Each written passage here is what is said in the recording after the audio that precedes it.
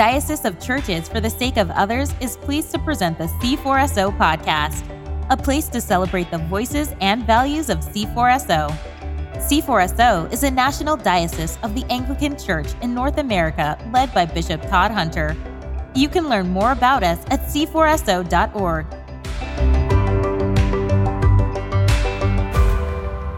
Hello, welcome to the second episode of the C4SO podcast. Now it's a tradition. If we did it once and we decided to do it again. 2 weeks in a row. I'm your host, the Reverend Ben Sternke, and I'm here again today with our Bishop, Todd Hunter. Todd, it's good to be with you again. Good morning, Ben. Good to see you too. Friends, thanks for joining us on this second episode. This initial series on our podcast is basically focusing on the origins and the history and the mission and the values of our diocese. We're going to be doing that over the next few weeks. And so we'll be hearing quite a bit from Bishop Todd in these first few episodes.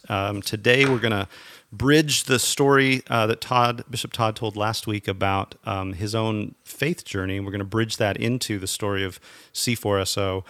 But first, a couple announcements. If you are a member of C4SO clergy, please do join us for C4SO Together, which is our online clergy gathering. It's coming up Wednesday, September 30th from 11 a.m. to 12:30 p.m. Central Time. Bishop Todd's going to be speaking to us about cultivating the values that connect us. A lot of the same values we're going to be talking about on this podcast eventually, and answering your questions afterwards. So if you want a preview of the values conversation, you can join us for that. There'll be a link in the show notes, or you can go to c4so.org/events and also save the date for our virtual diocesan convention. That's for clergy, but it's also for anybody who's interested in the life of our diocese. That's November 14th. More information will be coming soon. So, Bishop Todd, let's start our conversation by kind of linking it with last week's conversation. Last week, you shared a bit of your faith journey and just sort of cursorily mentioned that you had come into Anglicanism kind of from this place of growing up in the Jesus movement, coming into the vineyard, all of that kind of thing. Set the bridge for us here. Like, how did you get called into Anglicanism? What did that look like for you? Yeah. So I don't remember exactly how we playfully named my book, The Accidental Anglican, but somewhere in that book I say, I don't really mean accidental. I just mean, wow, I didn't see this coming. Yeah. But kind of the premise of the book, if people have seen it, is that when I look back, Ben, like literally the earliest influences on me as a convert at 19 years old in 1976 were John Stott and Jim Packer. I just think their two books, I always draw a blank when we get here. So Basic Christianity and I think Knowing God. Knowing God, yeah, that's the Packer book. Were handed to me, as a teenager. And I say now jokingly to my own shame, I didn't know those guys were Anglicans. I'd never heard the word Anglican. I didn't know what an Anglican was. I'm not even sure I knew they were English. I just knew that I probably knew the word evangelical, which is an interesting commentary in itself. So maybe I would have associated words like evangelical or orthodox or in the pale or kind of popular theological leaders or something. I might have associated those sorts of terms with them, but I would have never associated Anglicanism because I didn't even know what Anglicanism was. But again, in retrospective, I realize that sort of careful but winsome way of talking about Christianity has been appealing to me since I was a teenager. So say those words again. There's nothing you can say, I think, more clear about Stott or Packer than there was a carefulness to their thinking. Yeah. And so they were clear about stuff. They were clear about doctrine. They were clear about any of the ideas they were writing about, but it was always joined with what, in the 90s or early 2000s became known as sort of a generous orthodoxy. Well, yeah. I think before that term was invented, people like Packer and Stott were living it out. And that's just always been really appealing to me. Like we can have our thoughts without being pugilistic about them. And so that's just an example of kind of being drawn into Anglicanism before I knew it. And then if I fast forward a bit to my let's say late 20s. And I'm, by this time very close to John Wimber. People wouldn't know this, but there actually wouldn't be a vineyard movement as we know it today without the Anglican Church. The story is that a senior evangelical English leader called David Watson, who would have been as well known as Stott in England, but would have been more of kind of like a church leader, and he was an evangelist, so he would have been close also to Billy Graham. Okay. Well, he was teaching, I think, a course at Fuller, got to know Wimber, and he invited Wimber over to the UK, and that really launched the global vineyard movement. It was really launched by people like David Watson and Michael Green, Sandy Miller at HTB. Even before Sandy Miller, John Collins, who was a very well-known English rector who embraced Wimber. People like Bishop David Pitches, of course, Nicky Gumbel, and then we all know sort of New Wine and Soul Survivor and Fresh Expressions and all that. Yeah. Well, that's what put the vineyard on the map. And because I was, a young man in John's shadow, I got to know all those people. And they were really influential to me. Again, I just think of, maybe I need some different words, some, besides winsome and generous, some kind, really loving God, really wanting to see people come to faith and be filled with the Spirit. But there was this mixture of kindness. It was something different than the fighting spirit of American evangelicalism. So whatever is the good. I need to open Google so I can look up antonyms. But whatever the opposite is of that sort of fighting spirit of American evangelicalism has always, since before I recognized it, before I ever connected the dots, was super. I was really attracted to it. Yeah. I hear you describing a posture, right? Yeah, it's not necessarily like there's a different kind of doctrine. It's like the doctrine all kind of feels the same to you as growing up, at least in broad strokes, right? Right. But the posture was what was attractive, that there wasn't this coercive kind of fighting way of talking about belief, but a way of saying that, like, I have these beliefs, but I also trust that these line up with reality in such a way that I don't need to convince you that this is true. It's okay for you to be where you're at. Right. I'm gonna be where I'm at, and I'm also gonna be generous and open and hospitable about it. But it feels like that posture was what was attractive to you. Yeah, I think that's right, because they like you said, they simultaneously taught. Like, they didn't just hold their beliefs, but these people were all public teachers. Right. So they taught, but they always taught in such a way that, like, they didn't have to win. Yeah. They would have liked to have won, of course, in the sense of winning someone over to their point of view. Yeah. So they were persuasive. Like I said, David Watson was really an evangelist. And so, and people like Michael Green and others, they were trying to persuade towards something, but they always did it. And again, I go back to that word, winsome way. Yeah. I think, to put it in a context, which makes your point even more profound, Ben, is that, like, take Nicky Gumbel, for instance. I don't know how old Nicky is for sure, but let's just say 65-ish. Well, Nicky and his colleagues, that generation of people, my generation of people, I'm 64, but Nicky never knew a Christendom England. Right. Never.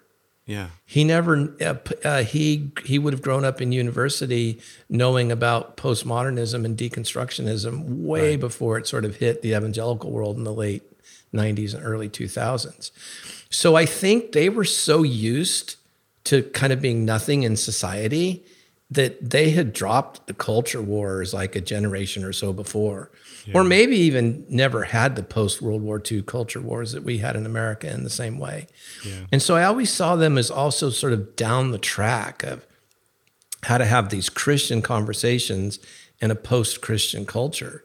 And again, I don't remember them ever really talking about it. Now, when I got into Alpha and was working with Nicky and HTB, we did some talking about it then. But when I'm thinking about when I first got to know all these people in the 80s, nobody was talking, sort of forthrightly about post-Christendom and all that. That came a generation later. But without talking about it, because I think it was just so native to them, they were doing it. Right.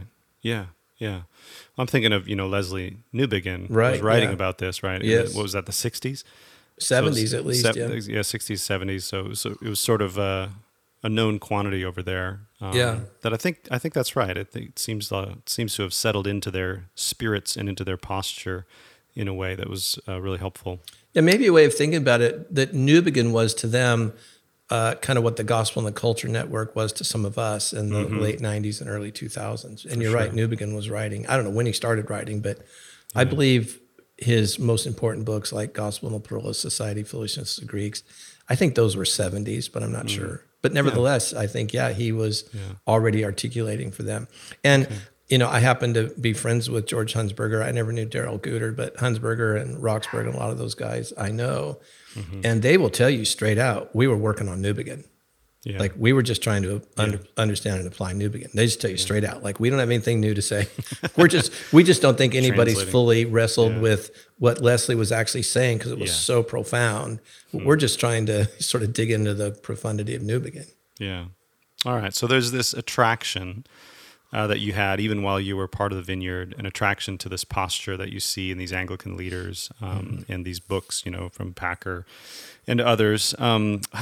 Take us on from the story there. How did you become not just an Anglophile, an Anglican-loving Vineyard person, but actually coming into the Anglican Church, being called into being an Anglican Christian and planting Anglican churches? How did that happen? Yeah, the next phase is my Alpha phase, where I resigned as the president of Vineyard Churches because I was so passionately drawn to the issues of the late 90s, early 2000s of postmodernism, post-Christendom.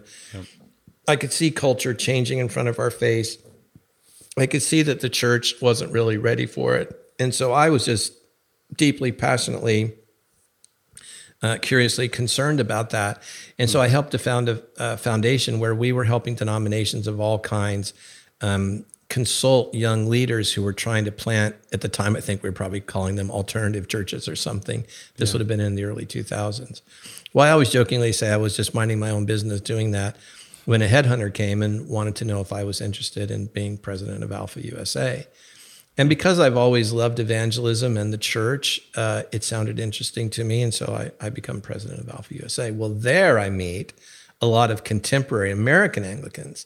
Okay. Because HTB being an Anglican church, a lot of American evangelicals were, American evangelical Anglicans or Episcopalians were running the Alpha course. And so there, for instance, Patrick Wildman in our movement, I met Patrick a dozen years ago, before I was a bishop, because they were one of the leading Alpha churches in America.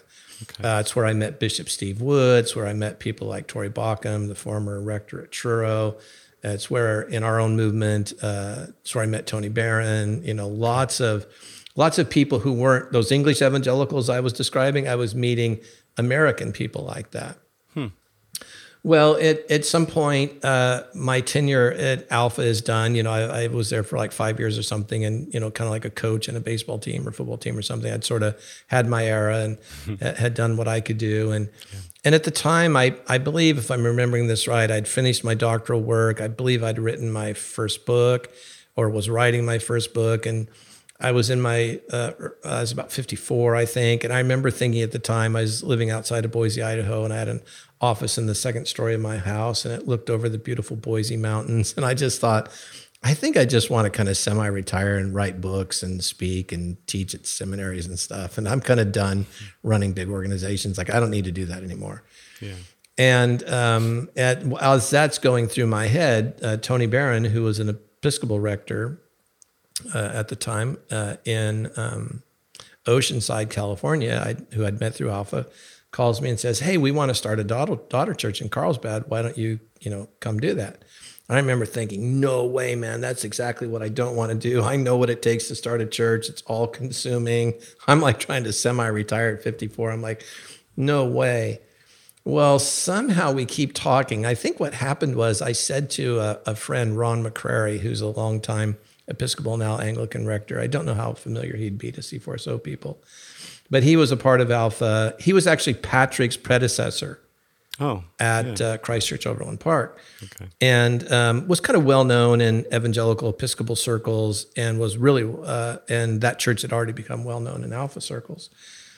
And so I jokingly said to Ron, "Hey, guess what? This Anglican guy's talking to me about planting churches. Like, how weird is that?" And Ron goes, "That's not weird at all. That's amazing. You should do that." So making a long story short here, Ben, he connects me to the Anglican mission in the Americas. So this would have been sometime probably in 2008. Okay.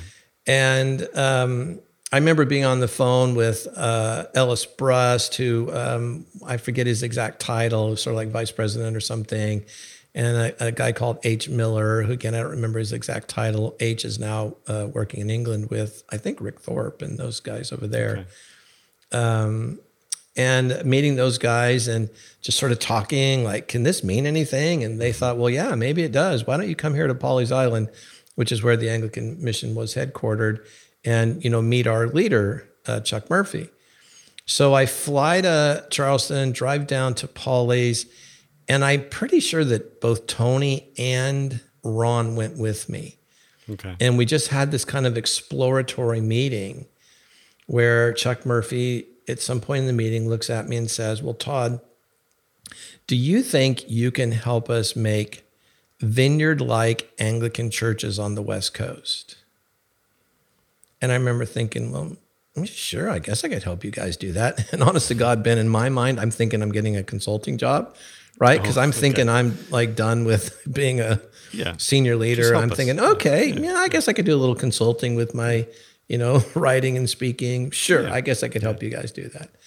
I literally had no idea that I would become an Anglican, much less an Anglican bishop. But from that conversation, it was less than a year that I found myself being an Anglican bishop. So another thing I think of, Ben, from that era is being really impressed with the Rwandan story and really impressed with the ethnic leaders that were leading the Anglican mission at that time. There was the wonderful stories about John Rishahana. I shouldn't start naming names because I'm going to forget, but obviously Archbishop Kalini and Moses Tay and Young Ping Chung. And then I'm going to draw a blank here on the Archbishop that followed Kalini in Rwanda. It'll come to me here in a moment. But I just remember there was like a Christianity there that, challenged our Western notions. I mean, when you lived through something like the Rwandans did, and come out believing and come out, trying to seek Jesus and embody his kingdom in the ways they were doing it, that was really moving to me. Now, obviously nothing's perfect and no one's perfect, but I remember that really getting my attention. And like, if that was a part of who we are, then that feels like a really important thing.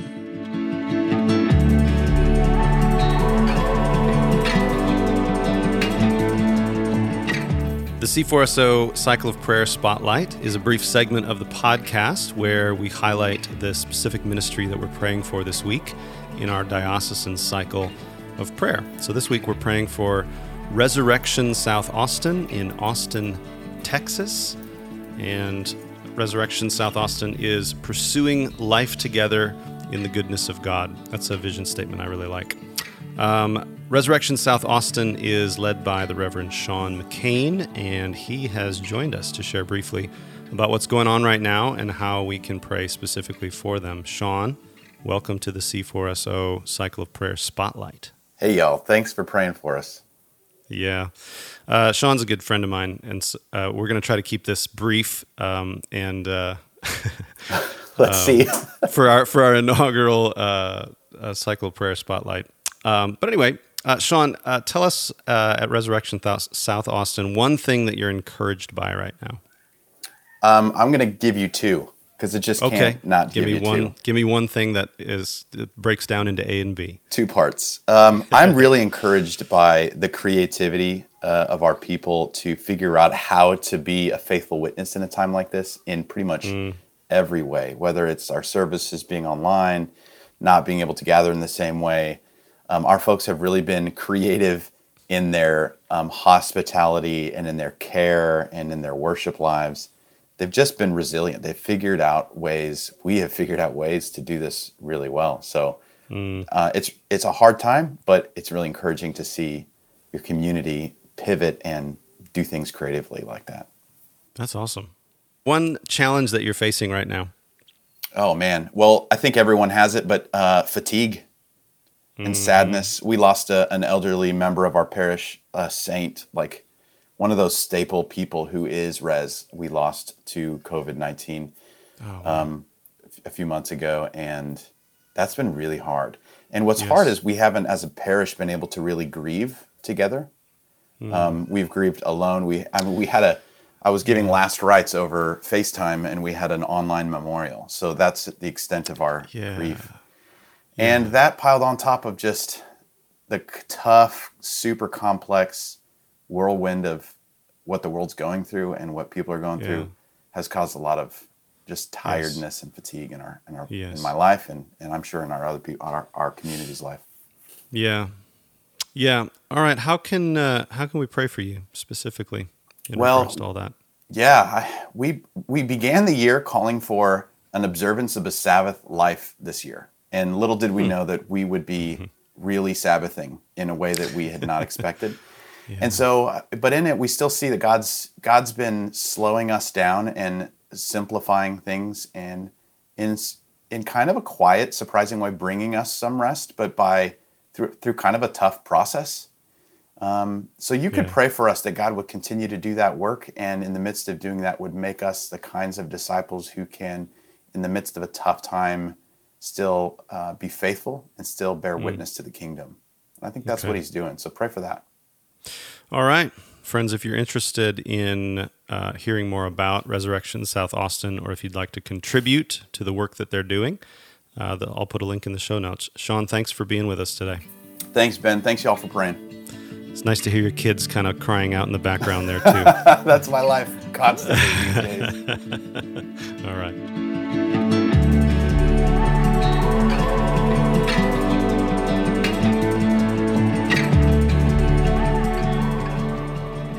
You know, one of the things I'm curious about as I listen to your story is that you thought you were getting a consulting gig, but eventually, you become an Anglican and then an Anglican bishop. The Rwandan story is part of that, to say, like, I actually want, and I hear you saying, like, I don't want to just help these people. I feel like I identify with these people. I feel like I am one of these people, or I'd like to be one of these people. Is there any other, what was the internal movement for you that took you from, sure, I can help some Anglicans, to, maybe I am called to be an Anglican? Well, I remember taking months, Ben, to process that. Just praying and seeking counsel from people. And at the time, Debbie and I were going to a weekly contemplative group, and I would just sit there week after week and think and pray. And, people in that group would help us with, kind of Quaker, clearness meetings kind of things. It actually took a long time. And I don't remember now the exact data points. I just remember sitting at that Thursday evening group. And I think I was working with a sort of clearness question that said, well, just what would you like God to do? And then I pictured, was it George Bush's father with 1,000 points of light or something? I then just pictured the West Coast sort of lighting up with these little dots of light. And it was in that moment that I thought, wow, I guess God really is calling me to be an Anglican and to help start this kind of missional Anglican movement on the West Coast. Maybe it's important for us, Ben, to unpack for a moment that phrase, vineyard-like Anglican churches. I think to a lot of people that might sound even frankly scary. Like, well, we don't want to be the vineyard. That's why we're Anglicans. Right. Or other people might just think of it, well, isn't that sort of like saying an apple like banana? Like, aren't these very different things? And so I knew what Chuck Murphy meant when he said that. Chuck was somebody who had been heavily influenced by John Wimber, even as an Episcopalian. And Chuck was also one of those Episcopalians who had been influenced by the church growth movement.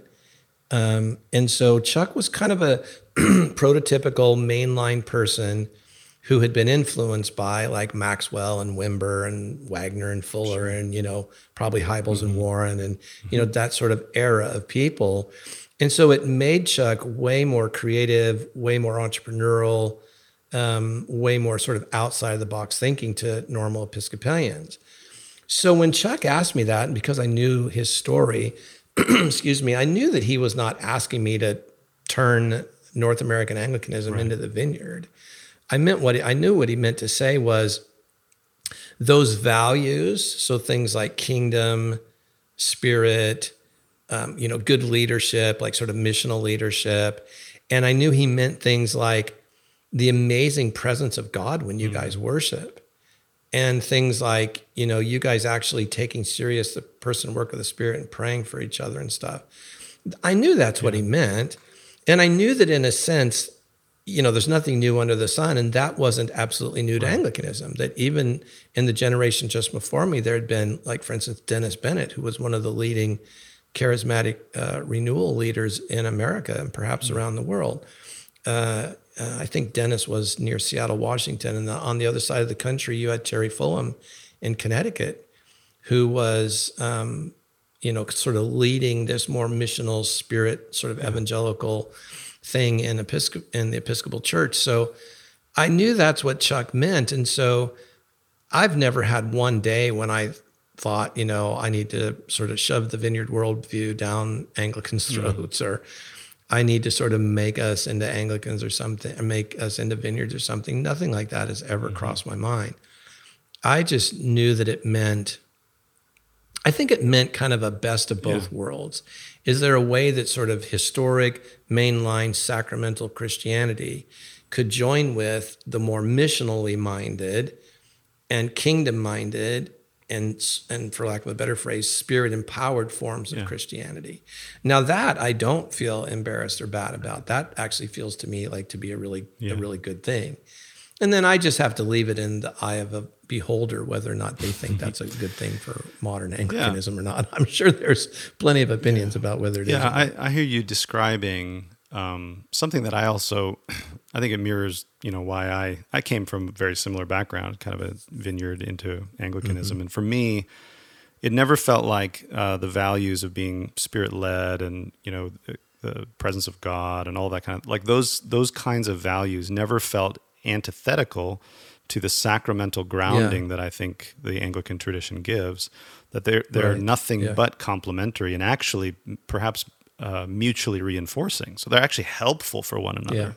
And so I hear you describing that there's this kind of, there's not as like this amalgamation of two things that don't belong together, but more of a, like you said, best of both worlds, kind of bringing these things together to say, actually, these things fit. This fits into the big tent of Christianity, which, there's a definition of Anglicanism out there, right, that calls it, it's trying to be mere Christianity. It's trying to be big tent. So and of course, mere Christianity would include Jesus' gospel of the kingdom. Like this was Jesus' idea, not Leslie Newbegin's or something. And the sending of the Spirit is not a 20th century charismatic idea. It's the third person of Almighty God. So you're right. There's an irony here, Ben, that I haven't thought about in many years, and I don't remember exactly which teaching this was in of Wimber's. But Wimber always had around him study assistants, and of course I knew most of them. And I remember one of them, for a series of talks John was giving, actually did a history of the Holy Spirit. And so there's a great irony here that much of John's thinking about the person and work of the Spirit is rooted in the patristics. It's rooted in the history of the church. John actually, I don't even know if I should be saying this in public, John actually really didn't like 1970s charismatics or 1970s Pentecostals. I don't mean he didn't like them personally. He didn't like sort of the big show. He didn't like the hype. There was part of the sociology of it that he just couldn't ever really get with. He was an old rock and roll musician, 70s sort of bebop. 50s sort of bebop rock and roll musician. And so he just didn't feel like he socially fit with that group.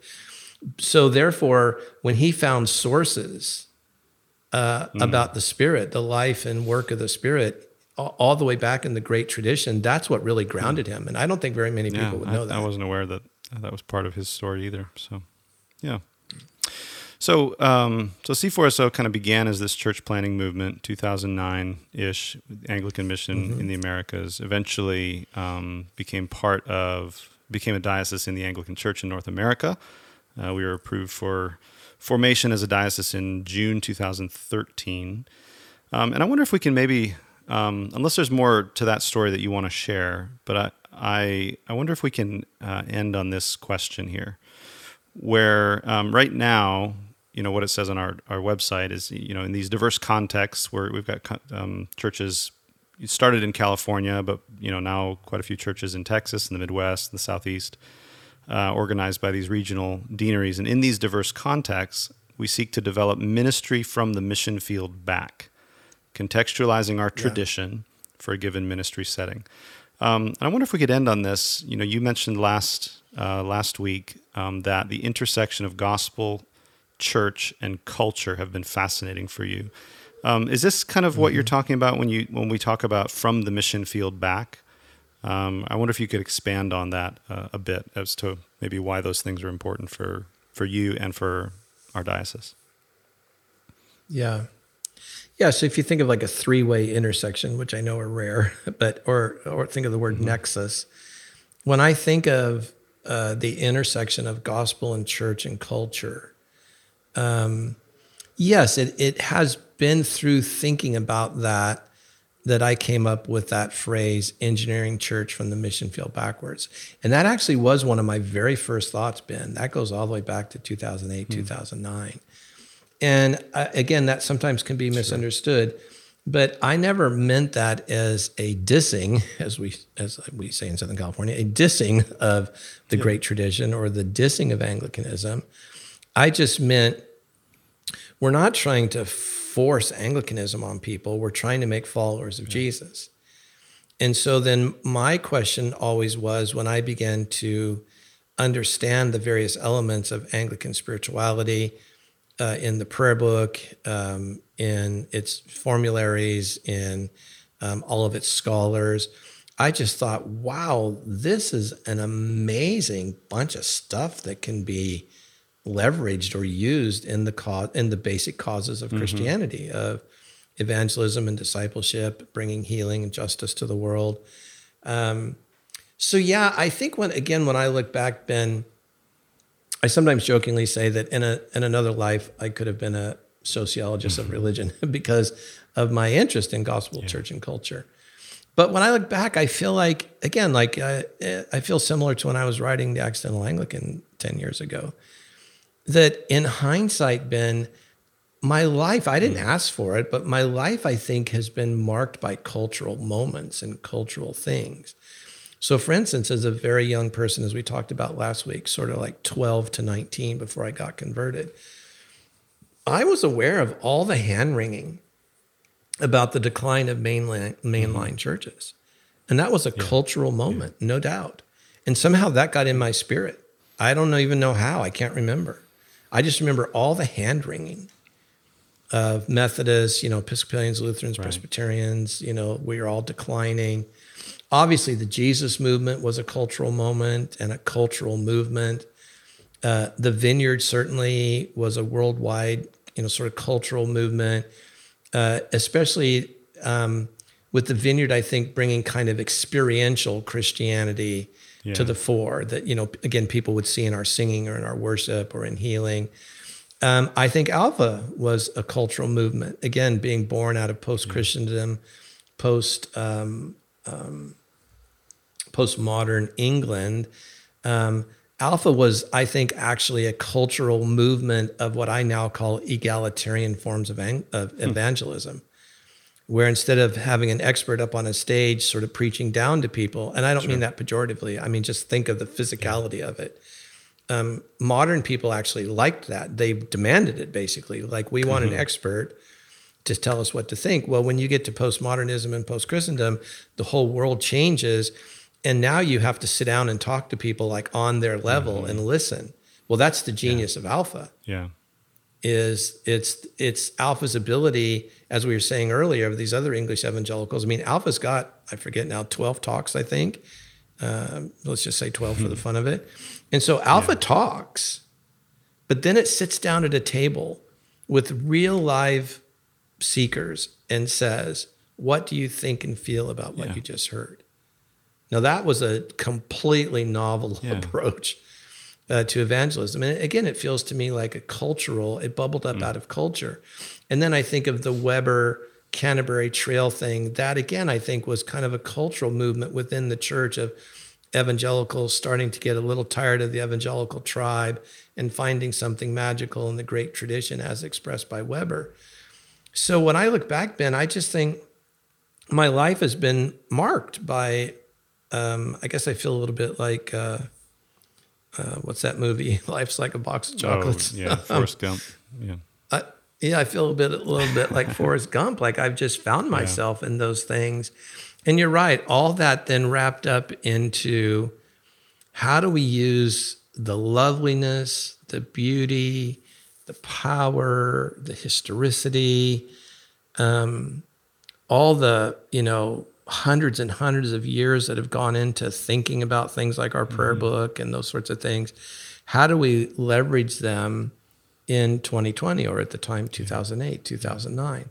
So that's always been my passion, is to help Anglicans see that they have riches that doesn't disqualify them from the best of evangelicalism, but actually gives them riches that can be used in I know evangelicalism is kind of a bad term these days, but if you put it in its best light, that evangelicals could participate. It's always broke my heart, Ben, that former Episcopalians, this is a caricature, but their thought process is so often, we were the biggest losers. Like, when the mainline church was crashing, no one was crashing faster than Episcopalians. And now we're divorced. And just that feeling of, like, kind of, who are we and do we have anything to offer? And I think I've just always wanted to say, yes, yes, and yes. You get to play too. You get to play in mission and evangelism and healing and people following Jesus and people being filled with the Spirit for the good of others. And I think that's been my project, is how do I bring all these things together that in a sense sort of Anglicans get to play too. And I should say, I don't mean to say they weren't playing before that. I just mean to say that's been a big part of my imagination and trying to be a positive influence in modern American Anglicanism. Well, thank you for sharing that part of your story, Bishop Todd. And that does bridge us into kind of the heartbeat and the DNA of Churches for the Sake of Others, which we'll talk a little bit more about next week. We'll talk about the mission, our current mission. I think that kind of catches us up here. And now this is kind of where we came from and how we emerged as a diocese. And I think next week we'll talk a bit more about what are we doing now and what does it mean to be part of Churches for the Sake of Others. Does that sound good to you? Great. All right. Thank you, Ben. Enjoy being with you. Thanks so Friends, much. if you have any questions or comments, we'd love to hear from you. Maybe in the future we can do some Q&A episodes with Bishop Todd and others. So if you would like to reach out and connect with us, you can email connect@c4so.org, and we will see you next time. Peace.